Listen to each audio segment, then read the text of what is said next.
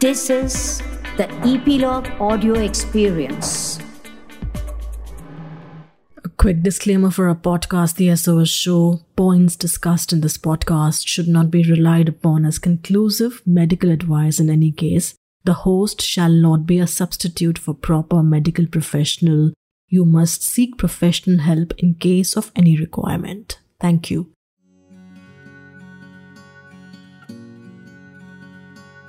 What are the three minds and how can we consciously use them for our mental and physical well-being? Can tapping mind 2 enable us to even cure severe mental illnesses?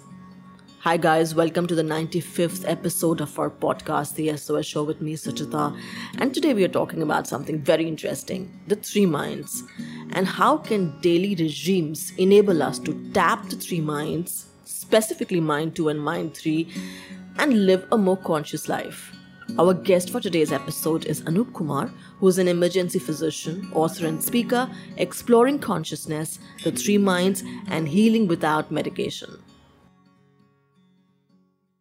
Hi Anoop, welcome to our podcast, The SOS Show, and thank you for joining in and thank you for being part of this conversation. And I happened to bump into a video conversation of yours with Mr. Deepak Chopra. And I was like, you were talking about consciousness and you had a lot of questions. And I think in this episode, this is something I would like to focus on with your understanding of consciousness. So, yes, welcome to the podcast. Thank you, Suchita. It's great to be here and great to see your interest in consciousness and how it relates to so many topics. Yes. So tell me, Anoop, we have had conversations on consciousness in our earlier episodes as well. So far, what I have understood about consciousness is that it's something which is mindful, it's constant awareness, something that you are aware in your day-to-day activity, in your daily life. How would you define consciousness? I would say consciousness is that which enables and represents itself as any and all experience.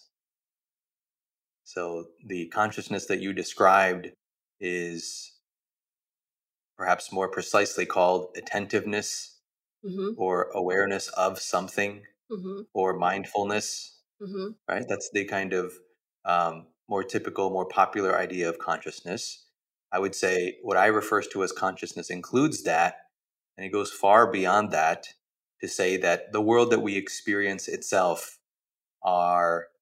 is represented, are representations of something called consciousness, which goes far beyond the usual use of the term consciousness. So when you say it goes far beyond, this is just a very basic definition. It's almost like basic studying the alphabets, A, B, C, D, but then you start writing sentences. And of course, you go much deeper beyond that. Have you experienced things deeper and beyond?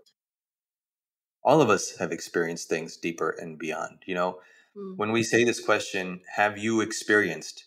The key word in that sentence is the word you. What does this word you represent? You is a label in English that represents an identity, right? Yes. So when I say I, when someone says you, he, she, they, these are all pronouns which are labels that are symbols of identity. Now the question is, what is the actual identity that is being symbolized by you and by I? And what I would say is that this I, this you, has many layers to it. And the layer that is talked about in our society, which is generally a first mind society, is the first mind, which is that local, individualized mind that can refer to itself and understand itself only in terms of the language of our society. Where there's no language, there's no, metacognitive understanding. So there's so much that we experience that we have no language for. The vast majority of our experience, we have no language for. And so there are many layers that all of us experience that we simply don't talk about. And that's why something like the Three Minds framework or speaking about consciousness is important, because we can start to put language to some of these experiences that we would otherwise consider intangible or not relevant or unimportant, when in fact that's the furthest from the case. That's beautiful. Putting language to the experiences that we cannot explain. I'm going to be coming back to this line later. Tell me, Anup, you have worked. I was going through a website, and there is this detailed thing that you've written about consciousness and its connection with our daily health, Yeah. and you've mentioned mental health, but also you've mentioned consciousness and its connection to the mind, body, and the society. So, just starting off with consciousness and its connection to mind, body, and society, how do you sort of relate and connect? Well, if we take this hypothesis that we talked about before, Mm, that consciousness is fundamental, mm, right? Then certainly what we talk about as a body is an expression of consciousness. What we talk about as mind is an expression of consciousness, and same thing for society. So there is this thread, obviously, even in our world, that connects the body and the mind, right? If yeah. I feel happy, you'll see this, Mm, right? mm, If I feel sad, you'll see this. yeah. So if there's anger, the pupils will dilate and the heart rate will increase. Yes. So mind and body, if there are two things to begin with, I don't believe that there are two things to begin with, but let's say that they are two things to begin with, they're intimately correlated. And of course, mind and body are intimately correlated with our society, right? Depending on the societal beliefs and conditionings, the minds in that society will also be accordingly conditioned. So there's really no separation between society, mind, and body, and for that matter, planet and cosmos. Right? We know that sunlight affects our mood, for example. Yeah. We know that the moon causes tides. I mean, there's no separation anywhere except where our own awareness is limited, there a boundary forms. Hmm. So the entire hypothesis here is that there is simply this continuum of experience. And depending on how we open up our minds and the extent to which we open up our minds, we experience things as static or as interrelated or as connected or even as absolutely non different. There are all these ranges of experience. And what we call body, mind, and society are a certain range of experience, a certain flux in that continuity. Yeah, that's also something that I've been debating with in terms of body, mind, society, consciousness, and the continuum part of it. What you talk about is something that we are not conditioned to think or believe, or I mean, how do you, besides meditation that everyone is talking about, how does a culture condition itself to experience this continuum? Education. Obviously there are practices that we can do ourselves, but it's basically having conversations like this, starting to see beyond our traditional conditionings. Hmm. And there are four engines that I talk about when it comes to health and healing, Hmm. right? Hmm. Nutrition, movement, rest, and connection. And these four are the approaches to pretty much all of these questions, right? So if I want to heal the physical body, what do I do? Nutrition, movement, rest, connection. If I want to heal what we call mental illness, which I think is a misnomer and a distraction from what's actually happening, that also is nutrition, movement, rest, connection. Hmm. Right? If we want to understand what's happening in our society better, again, it's the same thing because these are the factors, and we can talk about them in more detail if you'd like, but these are the factors that begin to open up our perspective and which unlock our innate intelligence. Most people would agree that we have incredible amounts of intelligence, awareness, creativity, and potential within us, right? How do some people achieve so many great things, right? Whether it's in the public sphere or even in their private lives, how are they so capable, so loving, right? How do they function in that way? Well, because we have this amazing potential within us. Every person does, but it's clamped down when you go through a particular kind of education, through narrow ideas, when the adults who are teaching us themselves are unhappy, so they teach unhappiness even though they think they're doing the right thing, right? Hmm. So all of this happens, which serves to teach us in a way to curtail our potential. So these engines of nutrition, movement, rest, and connection naturally unlock human potential. And this is the way to move our society into that next level. Hmm. So, nutrition, movement, rest, and connection, these four things that you have devised.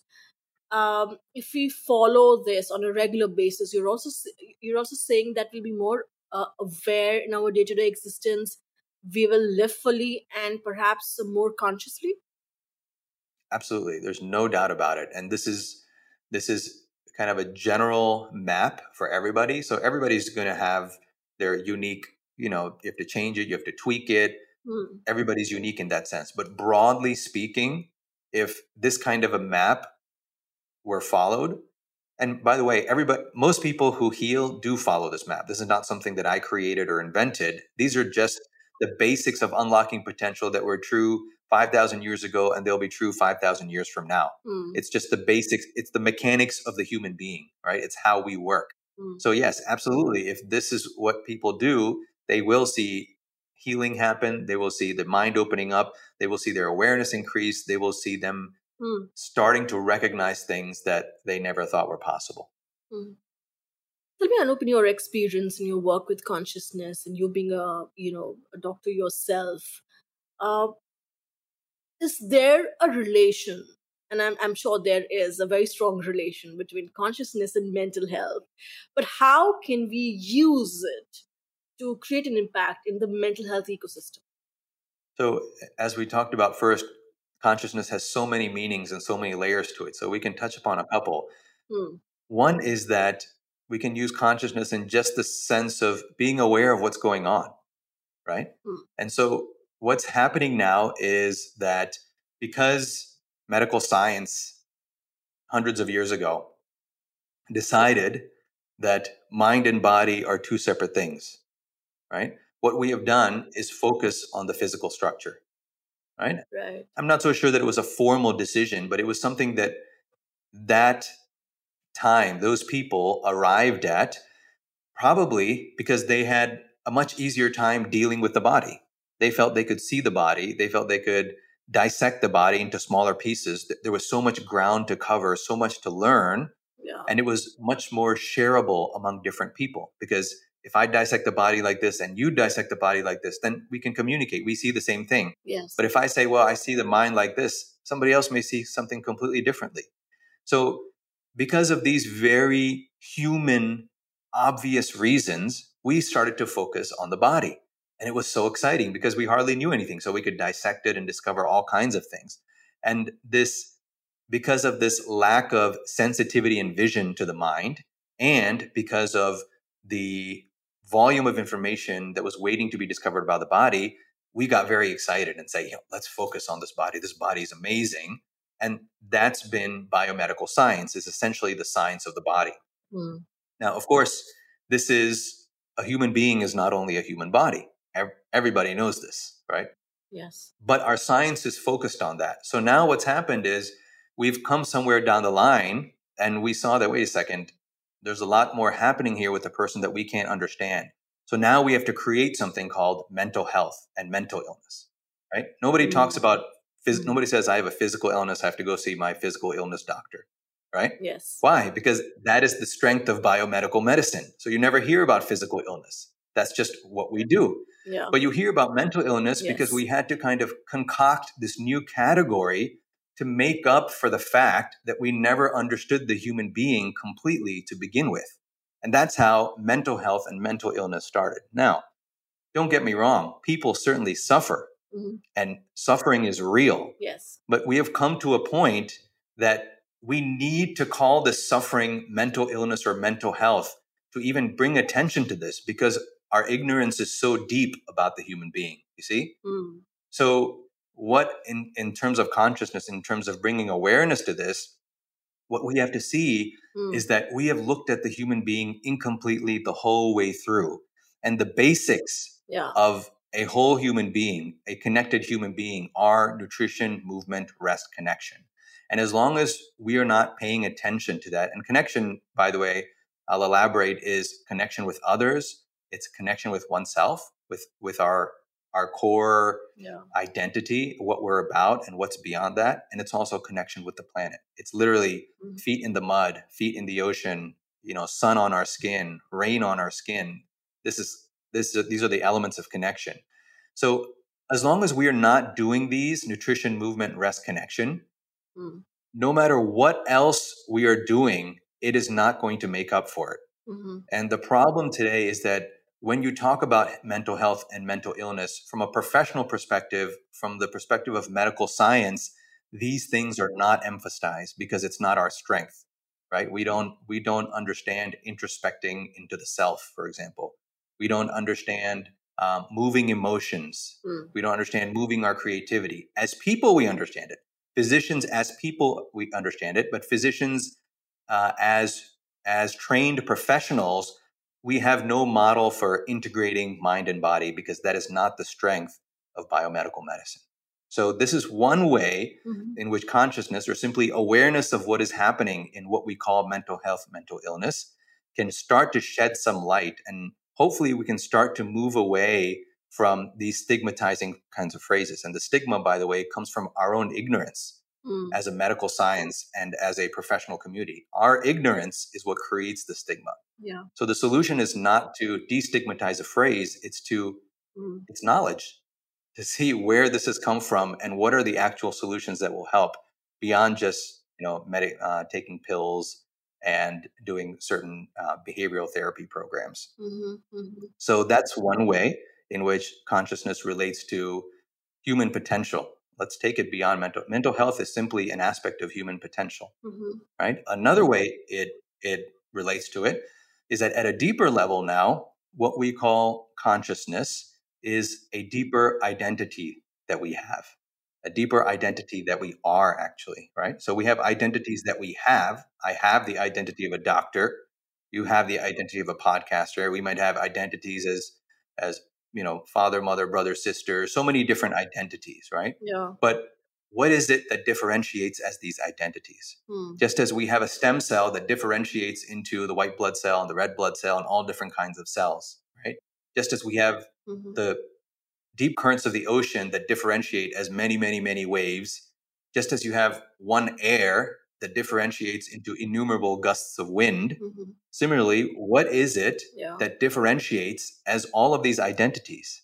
And that is another kind of consciousness. That's a deeper kind of consciousness. Yes. And until we connect with that, there's always going to be some sense that something is missing, right? Yeah. And that sense that something is missing, if there is miseducation in the society, which there is in our society, that's going to be converted into a search for many, many, many, many things. So I'll go out and try to acquire so many things and do so many things and all this to satisfy this core sense of incompleteness. So that's a second way in which consciousness contributes to what we call mental health. Yes, I think you're also sort of talking here about the three minds that interpret the reality in three different ways, which is your mind one, mind two, mind three, which you have mentioned on your website, inspired by Vedanta. Yeah. So I want to delve a bit deeper on the three minds. But before that, do you think that if we focus on consciousness, you're saying that we as a society, we have not integrated mind and body when we have treated mind and body separately. And that's one of the reasons why we are here today. But do you think, but the changes have started. Everyone is talking about integrating mind and body. And if I'm not wrong, a majority, at least 20 to 30% of the planet is practicing meditation, or I don't know the exact figures, but I hope with the kind of talk that we are doing about meditation, do you think that with consciousness, and of course consciousness can only be enhanced by something like meditation, but also with something like the first thing that you've mentioned in terms of practicing it every day? So do you think that if we focus the society now on enhancing our consciousness, we can solve a majority of issues when it comes to mental health? Yes, but that depends on focusing on it in the right way. If we say we're going to focus on consciousness and that's our goal, but what does that mean really? Right? Like we said, there's so many definitions of consciousness, there's so many layers to it, and often it's thought of as something that is spiritual and something that is philosophical, rather than recognizing that all of us are conscious, that we don't know what this consciousness is, we don't know where it comes from. We believe it comes from the brain, but that's simply because of how we define consciousness and how we define brain. So we all have it. We know it extends. We know some people can apparently do amazing things with consciousness. So we all have it. We don't know much about it. So shouldn't we be looking into it more? This is the perspective we have to take. But that's usually not what happens. If you say, we have to be more we have to think about consciousness more integrated, people say, well, that's spirituality. They don't realize that the very fact that they're saying that is because they are conscious, right? They don't Yeah. recognize the depth of the practicality of it. So I would say that yes, it's great if 20 to 30% of the world is meditating. Fantastic. Let's make it 100%. However, that by itself is not going to do it, because many times meditation becomes a private experience, right? So in meditation, a person can kind of go into themselves and experience themselves in a certain way, and then they come out of meditation and go into the world, and it's like it's a different world, right? So there's the meditation world and there's the world itself, but these two have to be integrated, right? The experience and the insight of meditation has to. Can we even integrate it? Like, I'm just quickly butting in here and Yeah, asking you that you're talking about integrating the world inside us and the world yeah. outside us, which is what the practice of meditation is about. And but can we possibly ever integrate it? Because the moment you get out in the world, the things that you have to deal with are quite challenging, and that's where your level of practice comes. Yes, absolutely. It can be integrated. Yes, that's where meditation starts. But what I'm saying is we need to go to the next level, which is recognizing what are the factors. This is where nutrition, movement, rest, and connection come in. Because if I'm just meditating and I'm not attending to these other factors, there's always going to be this split. And I'm going to believe that there's a world inside and there's a world outside. But as we attend to these other factors, the inner and the outer world become integrated. The boundary between the inner and the outer world dissolves. And therefore, the actions that we take or the feeling that we have in meditation is not going away in the world, because that world expands. The inner and the outer world comes together. So that's why I'm saying that we have to pay attention to specific programs that programatize this. And it's not just about, okay, I'm meditating, I feel good, then I go in the world and everything changes.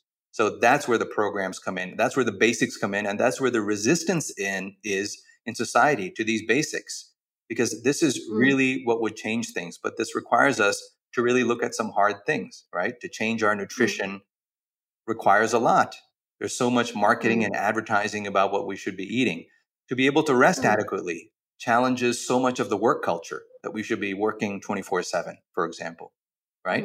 To connect with oneself, there comes in the message of spirituality and woo. Oh, well, that's spirituality. No, really, that's incredibly practical. So these are where Yeah. the challenges are. Are you a meditator? Absolutely. Yeah. Uh, What I realized in my own process is that meditation starts as something the mind does, and eventually it just becomes the way of life, meaning that there's no time that the mind is meditating, there's no time that the mind is not meditating, because it simply moves to a deeper experience of what the world is. And that is not contingent about closing the eyes. That's not contingent about waking or dream. That's not contingent about whether I'm in the world or whether I'm by myself. It's simply a deeper experience of what the world is. Tell me, Anoop, about the three minds that you mentioned on your website: mind one, mind two, mind three. What is mind one? So the first mind is the mind that believes and experiences itself as a localized identity, as a localized and bounded identity. So this mind might say, I am this person, I am this Yeah, body, I am this mind. yeah, And that accordingly, identity. Yeah. accordingly, when this mind perceives itself this way, it perceives a world of equally bounded, finite, localized objects, right? So what I'm saying is, Yeah. as the identity is, so the experience of the world is. And the idea that the world is something external and independent of our identity is a fallacy. So that's the idea of the first mind. This gives. So the first mind is the ego mind. Would you say it's an ego mind? Sure, we can say that. I don't think the Yeah. concept of the ego is really necessary.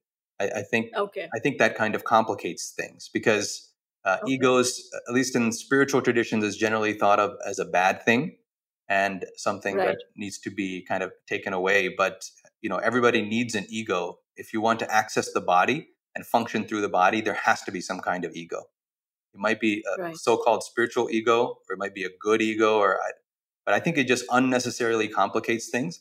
We just need to see Mm. that where there is the localization of identity, there is the localized perception of the world. It's as simple as that. Mm. And Mm. Mm. the extent to which that identity delocalizes, meaning the extent to which the boundary of identity is seen through, to that extent, the world itself as a finite series of numerous things is also seen through. So the potential nature of the world starts to come into view as our own potential nature starts to come into view. They are one and the Mm. same.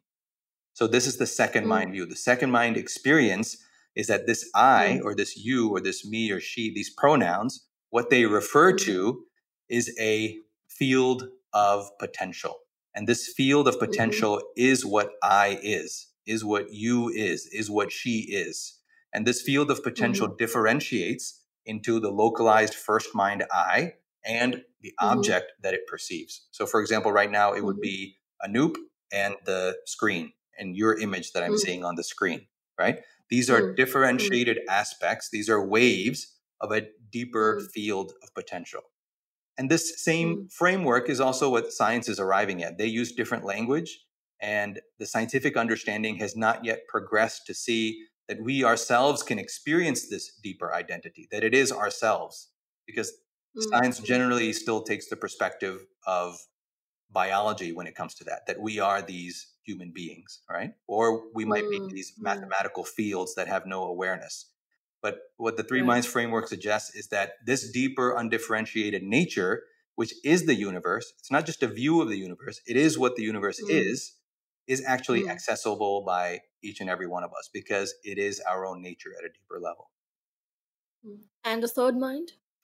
So the third mind then is that absolute potential, right? The second mind Mm. is where this absolute potential is differentiating and kind of wafting up as the objects of the Mm. world and the individuals and the interactions and the space-time grid and the dimensions and all of this is the wafting Mm. up of the second mind, almost like water boils into vapor and you see these forms of vapor dancing, right? This is the second mind view. Mm. The third mind view Mm. is the potential itself before it differentiates, before any sense of Mhm. boundary comes about. So, as the third mind, Mm. there's no Mm. perception.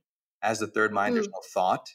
As a third Mhm. mind, there's no experience per se, including any experience of oneself as something. Mm. So, Mm. what this suggests is that the universe essentially is a potential, and it can be experienced at Mm. different levels depending on the level at which identity crystallizes. Mm. What level of mind are you in? So this goes back to the question is that we Yeah, are all three minds, right? So all the what level time. are you? The you Mm. is generally asked Mm. in our society. The you is asked at the first mind level, right? Because that's Mm. the standard assumption in society. What we're saying Mm. here is that this you, I, this we exists at Mm. all three levels all the time. All of us are at all three levels all the time. This progression through spirituality or understanding or Mm. philosophy, this is not something that Mm. the few have.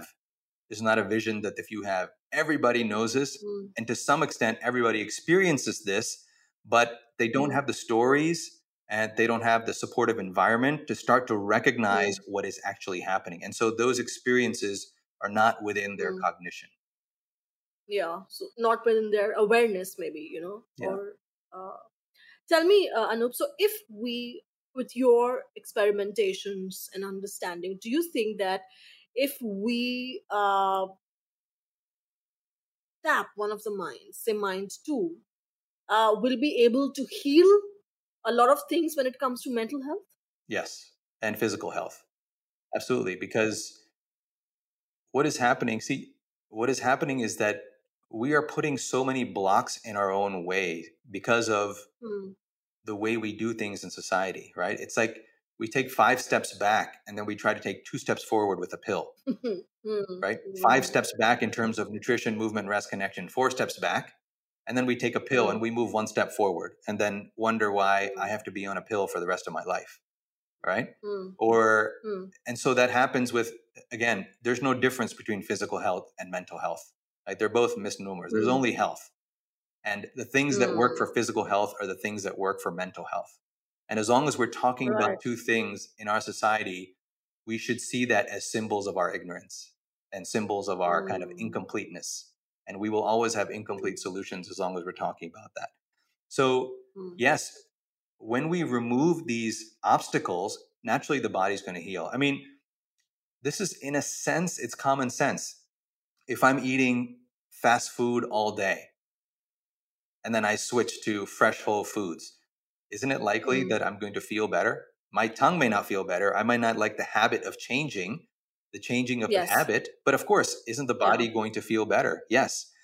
Isn't Yes. it Yes. likely that a person with type 2 diabetes, their blood sugars are going to be much better controlled if they're attending to these things, and therefore they're going to get fewer infections, and therefore any infections that they did have are more likely to heal? It's obvious, right? Isn't it obvious that a person who is relating more with others, who is in relationship with others, who is walking around, bare feet on the ground, who is able to contemplate and do some self-reflection, isn't it obvious that they are likely to have more stress on par than another person who's not doing that at all? And therefore, doesn't that translate to fewer infections and a stronger immune system? Yes, of course. So we know all of these things, but we are not putting these into practice.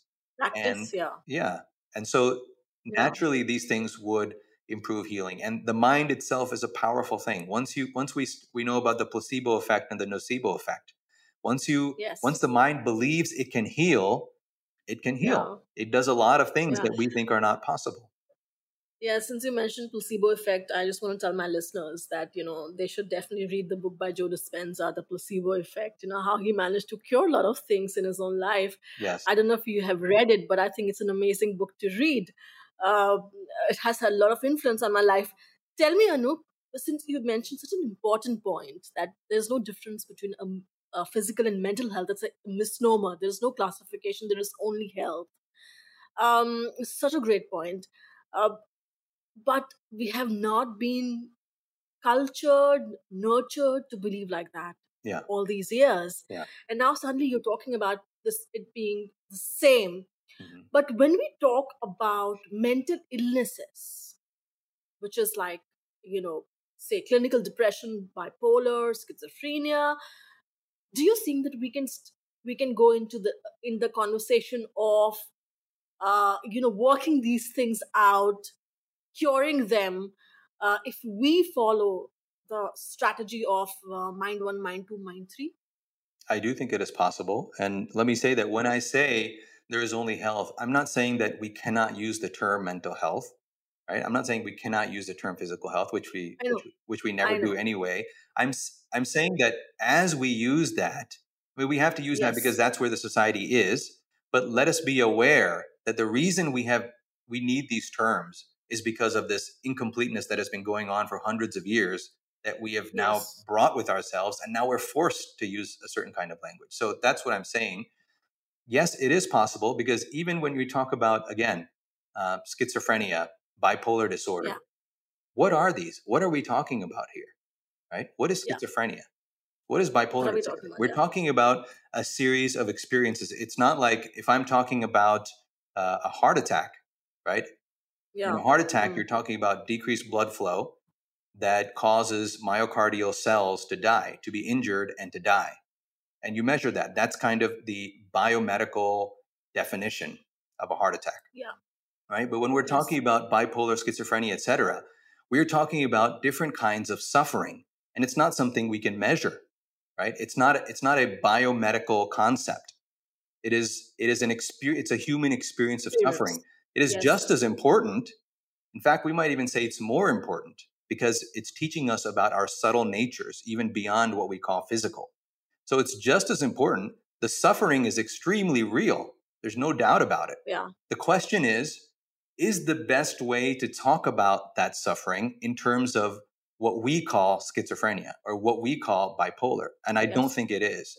And the reason for that is when we start talking about schizophrenia, when we start talking about bipolar, it sounds like we know what we're talking about. And that's the danger, right? It sounds like we know what that is. And that's the Yeah. danger because our understanding of mind is so meager, right? Yes. In medical school, Yes. we don't study phenomenology. We don't study the Totally. encyclopedias on mind that are in so many ancient cultures, right? Who spend Totally. Yeah. lifetimes exploring mind, right? Yeah. So that's one factor. That's one knowledge deficiency about mind. Yeah. Another knowledge deficiency is that we tend to say that all of this suffering is therefore in this person. This person, Yeah. and here comes the idea of chemical imbalance, right? There's a myth that it is because there's a chemical imbalance, that's why there's the problem. And there's so much marketing around this that's not true. It's not because there's a chemical imbalance. And so what happens is we localize the problem in this person rather than seeing it as a social problem, a lack of understanding, a lack of resources, perhaps a difficulty this person is having in their lives, trying to keep their homes, right? They have nobody to relate to, they have nobody to talk to. I see this in the ER pretty much every day. So when you take together our lack of understanding of the mind, Yeah. when you take together our unwillingness to see this as a societal problem where we can actually effect changes. And on top of that, now we create this label called schizophrenia or bipolar that makes it sound like we know what it is and it's due to dopamine We or it's don't know due what to it is. serotonin. Now, what you're doing Yeah. is you're creating the problem rather than Mm. actually addressing the suffering. And we're creating a Mm. situation Mm. where the predominant way to solve this is through acting on neurotransmitters with pills. Whereas I don't think that's the Mm. predominant way to solve this. So again, the four engines come into Mm. play and we have to start looking at our Mm. language. And this is where the stigma comes from. The stigma does not come Yeah. from the fact that we don't think it's important to address suffering. The stigma comes from the fact that we really don't know what we're talking about when we're using these phrases. And therefore, we get into this no man's land and nobody knows what to do, and it creates a lot of fear. Totally. Totally. So that's a great point, Anup. The lack of understanding, which is creating the problem, and we are not actually addressing the suffering. It's a huge problem because every time in my earlier episodes, I've asked people with lived experiences that, of course, they're taking pills for bipolar, of course, they're living with schizophrenia, and they are trying to live their best, but the situation is not getting resolved, it's not getting solved. And it surprises me that with so much of research, 100 years of knowing all these mental illnesses, we still haven't come to the conclusion. With all the advances in the science and practices and medications, we still don't have an understanding and a cure of it. So you feel that, yes, if we do more holistic practices, and specifically what you've designed in terms of the nutrition, movement, rest, and connection, this can perhaps be more integrating in the lives of people suffering from mental illnesses as well. Yes, this is a start to that. But when you said there's no more understanding, there's no more cure. There's no more cure because there is a lack of understanding and because there's an unwillingness to understand this. Right? Yeah. Why is it that we would not look into such deep understandings of mind that are there in other cultures? It's inexcusable. If we really care Yeah. about people suffering, why would we ignore such a treasure trove of knowledge? Only because we don't understand it and we don't want to go there. But that's not putting the person's interest at heart. That's not putting the person who's suffering at Mm. heart, right? Why would we Yeah. not emphasize the basics and help people get the resources, right, in terms of nutrition, movement, rest, connection? Why would we not emphasize that and make that a standard in society before we even arrive at a point where people are suffering in this way? Well, because we just don't want to do it. It threatens our way of life, it threatens our expertise, and so on. And so, if you say, I'm not going to do those things, now I have to create something called mental illness because I'm looking at the human being completely. And now I have to use secondary or tertiary methods of trying to solve that. And that's what's happening. And that's why there's no cure. On the podcast I'm doing is called Healing is Possible. Guess what? Many people who have healed from so called schizophrenia. You never hear about them. Why? Because they are questioning the very way we frame this experience.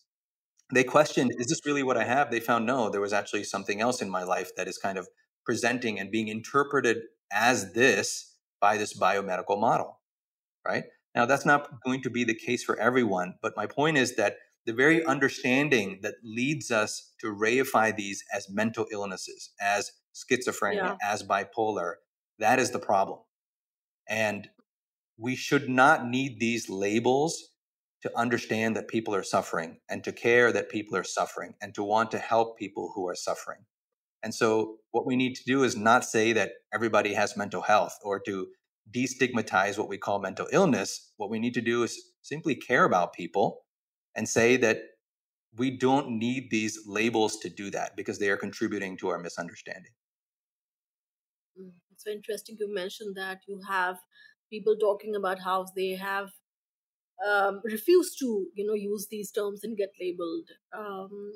Surprisingly, in the podcast earlier, somebody just disregarded the word schizophrenia and said it does not exist when he was diagnosed with schizophrenia and underwent severe treatment for it. So why isn't anyone talking about it and saying that let's condone it, let's go deeper into it and see that, you know, let's not label it and see that we can actually cure and make people live more balanced lives without the kind of medications they are being Yeah. given. Well, there are people saying, there are psychologists and psychiatrists who are saying exactly what you just said. They're not in the popular view because, again, from a biomedical perspective, as doctors, our specialty, as allopathic doctors, our specialty Yeah, is biomedical science, it's physical based science. And so now I'm under pressure then to physicalize things because that's my expertise. If I say that this experience of suffering is caused by a difficulty from the past, or it's caused by some other thing that yeah, is not a neurotransmitter, it's not the brain, it's actually these things. Now, how much am I a physician at this point? How much am I a biomedical physician at this point, right? Versus a counselor, versus somebody who has experienced it, who is helping somebody else. So that's a big part of it. Of course, you also can't sell as many drugs because if you think that it's a neurotransmitter problem, then I'll think the antidote is to fix the neurotransmitter, right? Because that's what this yes. does. So if I realize it's an experience, then maybe I can influence that experience with another experience and create a better experience.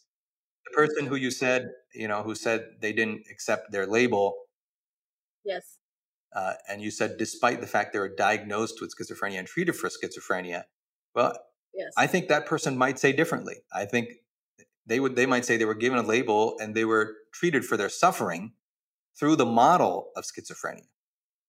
Again, what we call schizophrenia is a framing of certain kinds of experiences. And what we need to question when we use these terms is this the best framing if we want to solve the suffering? That's the question. wonderful, Is this the best framing wonderful. if we want to Yeah, solve? And I don't think it is. I don't think it is. So if it yes. helps a person to use a label, they should use a label.